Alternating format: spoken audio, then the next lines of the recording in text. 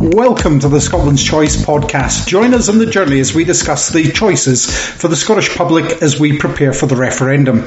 We'll talk about what we do differently to Westminster already with the limited powers we do have, and what we could and would do differently with the full powers of independence. Why? Because we want everyone to be informed, involved, and hopefully inspired to look at the possibilities for Scotland. As our country renews, we need to choose our own future before somebody else chooses it for us. I'm your host, Drew Hendry, and I'm also an MP at Westminster. In this episode, I'm talking to David Linden MP as two very different parliaments restart after the Scottish election, and we look at the vastly different approach to the policies that they set out. David is not only an MP at Westminster, but has also worked in the parliaments in Brussels and Holyrood.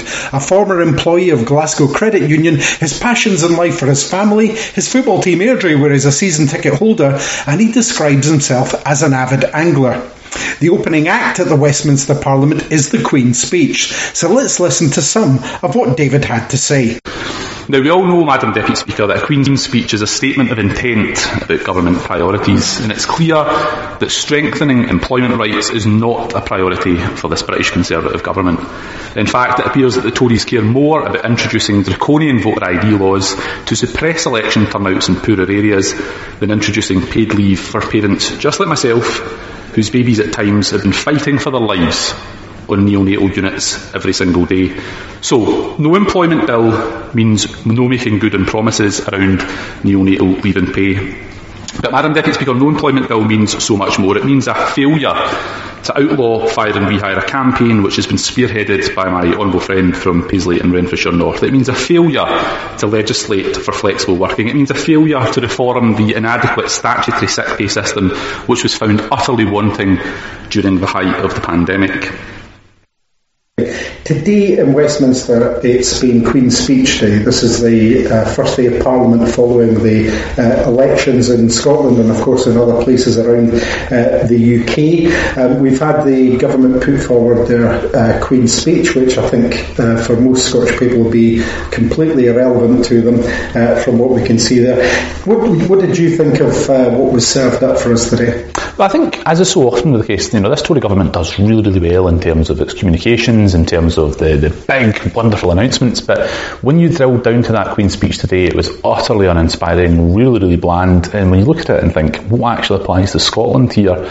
Not very much, and so that's why it's so important that we have a choice, the idea that Scotland can choose its own future, because clearly this Westminster government has got nothing left to offer Scotland, and I think that's a message that was unequivocally sent by voters in Scotland who sent so many SNP MSPs to Holyrood last week. Indeed, and let's hear what Ian Blackford, the Westminster leader, said in the Queen's Speech earlier today. Last Thursday, the people of Scotland turned out in record numbers, the highest turnout that we have seen at the Scottish parliamentary election, to re-elect the SNP government for a fourth consecutive term. Hear, hear. They turned out to support that message of hope and change, so brilliantly characterised by our First Minister.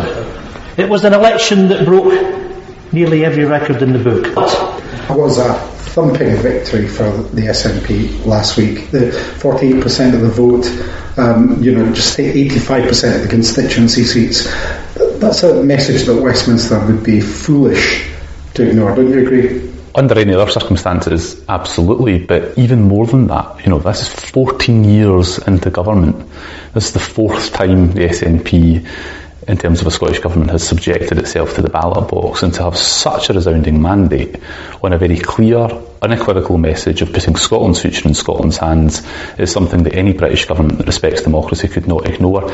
But more than that, the opposition here at Westminster, the Conservative government, said that a vote for the SNP would be a vote for an independence referendum. And do you know what, Drew? They're right. And that's why it is so important that the Westminster government concedes that mandate that we've got last week is utterly unquestionable, and that people in Scotland should have the choice of their future. But the Tories have said it wasn't about Indy Ref 2 during the last election. They never mentioned it. It was an afterthought. That's I think I'm almost directly quoting Michael Gove when he said that it was really all about COVID and nothing else for them.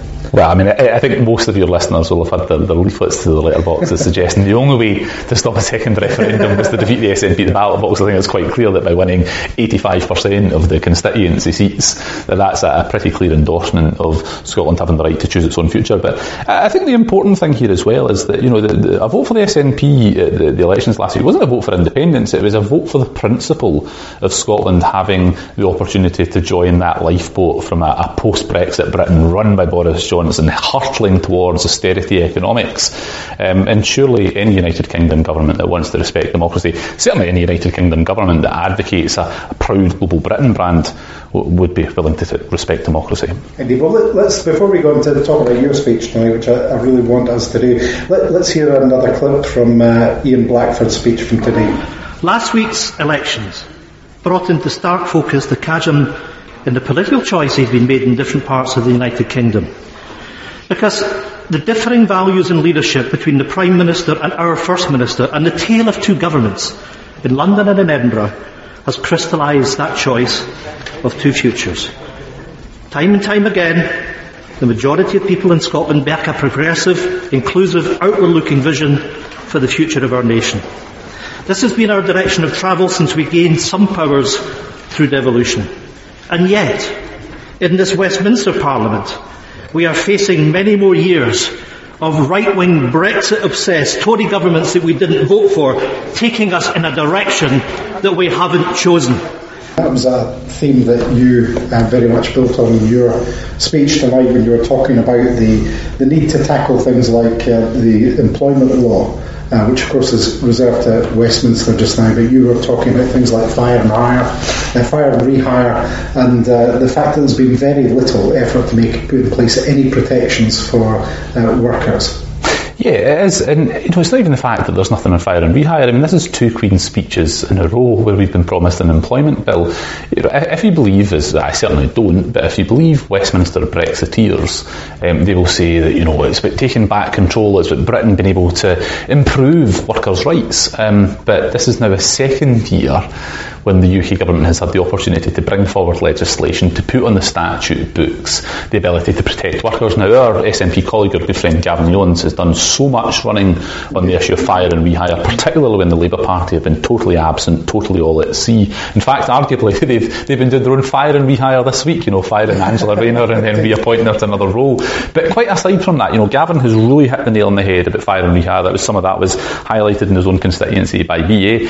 But here at Westminster, MPs on a regular basis have been raising this with the United Kingdom government, and they could have brought forward a bill in this Queen's speech, but instead what they've decided to do is to go after people in working class communities who don't have ID to vote at polling stations, when instead what they could be doing is providing proper protections for workers. And so many of us who campaign to remain in the European Union because of the hard-won gains of workers' rights in Europe now find it rather alarming that the UK government has nothing to say on workers' rights, whether that's in terms of fire and rehire or some of the wider practices. And I think the absence of an employment bill today is something that should be deeply, deeply worrying. But through your listeners back home in Inverness need not worry, because there is an opportunity for people in Scotland to take a different path, not to have employment law directed by government ministers in London that people in Scotland haven't voted for, but instead by government in Edinburgh that's been directly elected by people in Inverness and right across Scotland. Voters in Inverness and right across Scotland, as you rightly said. The difference there, you were talking, as Ian also mentioned earlier, about a tale of two governments. It's different choices are being made by the two governments.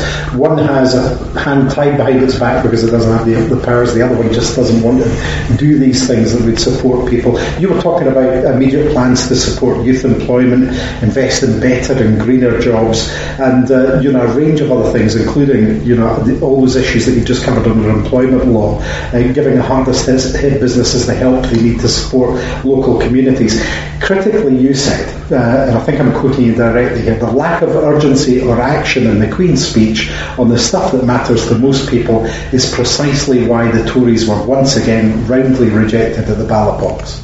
Well, it's not the fact that they've just roundly rejected the ballot box. They've actually been rejected at every election in Scotland since the 1950s. And so this comes back to this concept of a democratic deficit. You know, the fact that people in Scotland go out and vote for other parties that are not the Conservatives, but yet we get lumped by a Conservative government. We didn't vote for a Prime Minister who appears to be focused more on, you know, wallpaper rather than papering over the cracks of the injustices of employment situations in the UK. So what we really need to do is to get a government that is focused on the day job. Clearly this British government isn't focused on making better the lives and the working lives of ordinary people in the country, and the only way that we're really going to do that is if we have a government in Edinburgh directly elected by people in Scotland. And of course we can get that by having Scotland's choice clearly demonstrated at a referendum, which there is now an overwhelming mandate for in the Scottish Parliament. Well, I think it's unquestionable, and anybody who professes to be a Democrat would surely agree that by having a majority of MSPs in the Scottish Parliament, I think over 70 MSPs now support the concept of Scotland having the right to choose its future. This isn't about yes or no, this isn't about independence of the Union, this is simply about people having the opportunity to choose their future. And I was really reflecting on this in the flight down to Westminster this week. This concept that, you know, back at the 1999, the first election of the Scottish Parliament, only about 30 odd MSPs supported Scottish independence or the idea of a referendum. We're now in a situation where just 20 years on, over 70 members of the Scottish Parliament who've been democratically elected support that. There's a clear majority, and it's therefore incumbent upon this Westminster government to listen to that majority and give Scotland the right to choose its own future. Indeed, you made the point today, actually, and I think it's worth flagging up, that one of the pieces of the legislation that's in the Queen's speech from the Tory UK government today is about legislating for an electoral integrity bill. Yeah, so this is really their ruse to try and bring about by statute voter suppression. So essentially, if you turn up to the polling station and you don't have a driving licence or a passport, and I can tell you, Drew, that a huge number of my constituents in the East End of Glasgow don't have these pieces of ID, that you won't be able to vote. But the idea that the UK government are saying everything's about electoral integrity, it's about strengthening democracy, it's about making sure that process is legitimate. The idea that they want to talk about electoral integrity whilst ignoring the fact that a majority of people in Scotland, indeed a majority of Scottish MSPs, support Scotland's right to choose, I think is one that's untenable and that will surely fall under scrutiny. Indeed, on that note, I think we'll leave it there for today. David, can I thank you very much for your pleasure. time? There we have it. When it comes to our future, the people of Scotland will decide, having elected a parliament with a big majority of MSPs who campaigned for and won a renewed mandate for an independence referendum. That will be Scotland's choice. Employment law, like so many others, would be more progressive and more representative if made in Scotland. My thanks again to David Linden. You can find out more about his work at davidlinden.scot. If you've enjoyed this podcast, it's good to share this information to help others to appreciate the different choices we make and could do more of in Scotland with the powers. My thanks to you for listening. You can find new and previous episodes of Scotland's Choice at scotlandschoice.scot. I'm Drew Hendry, and I hope to see you next time on Scotland's Choice.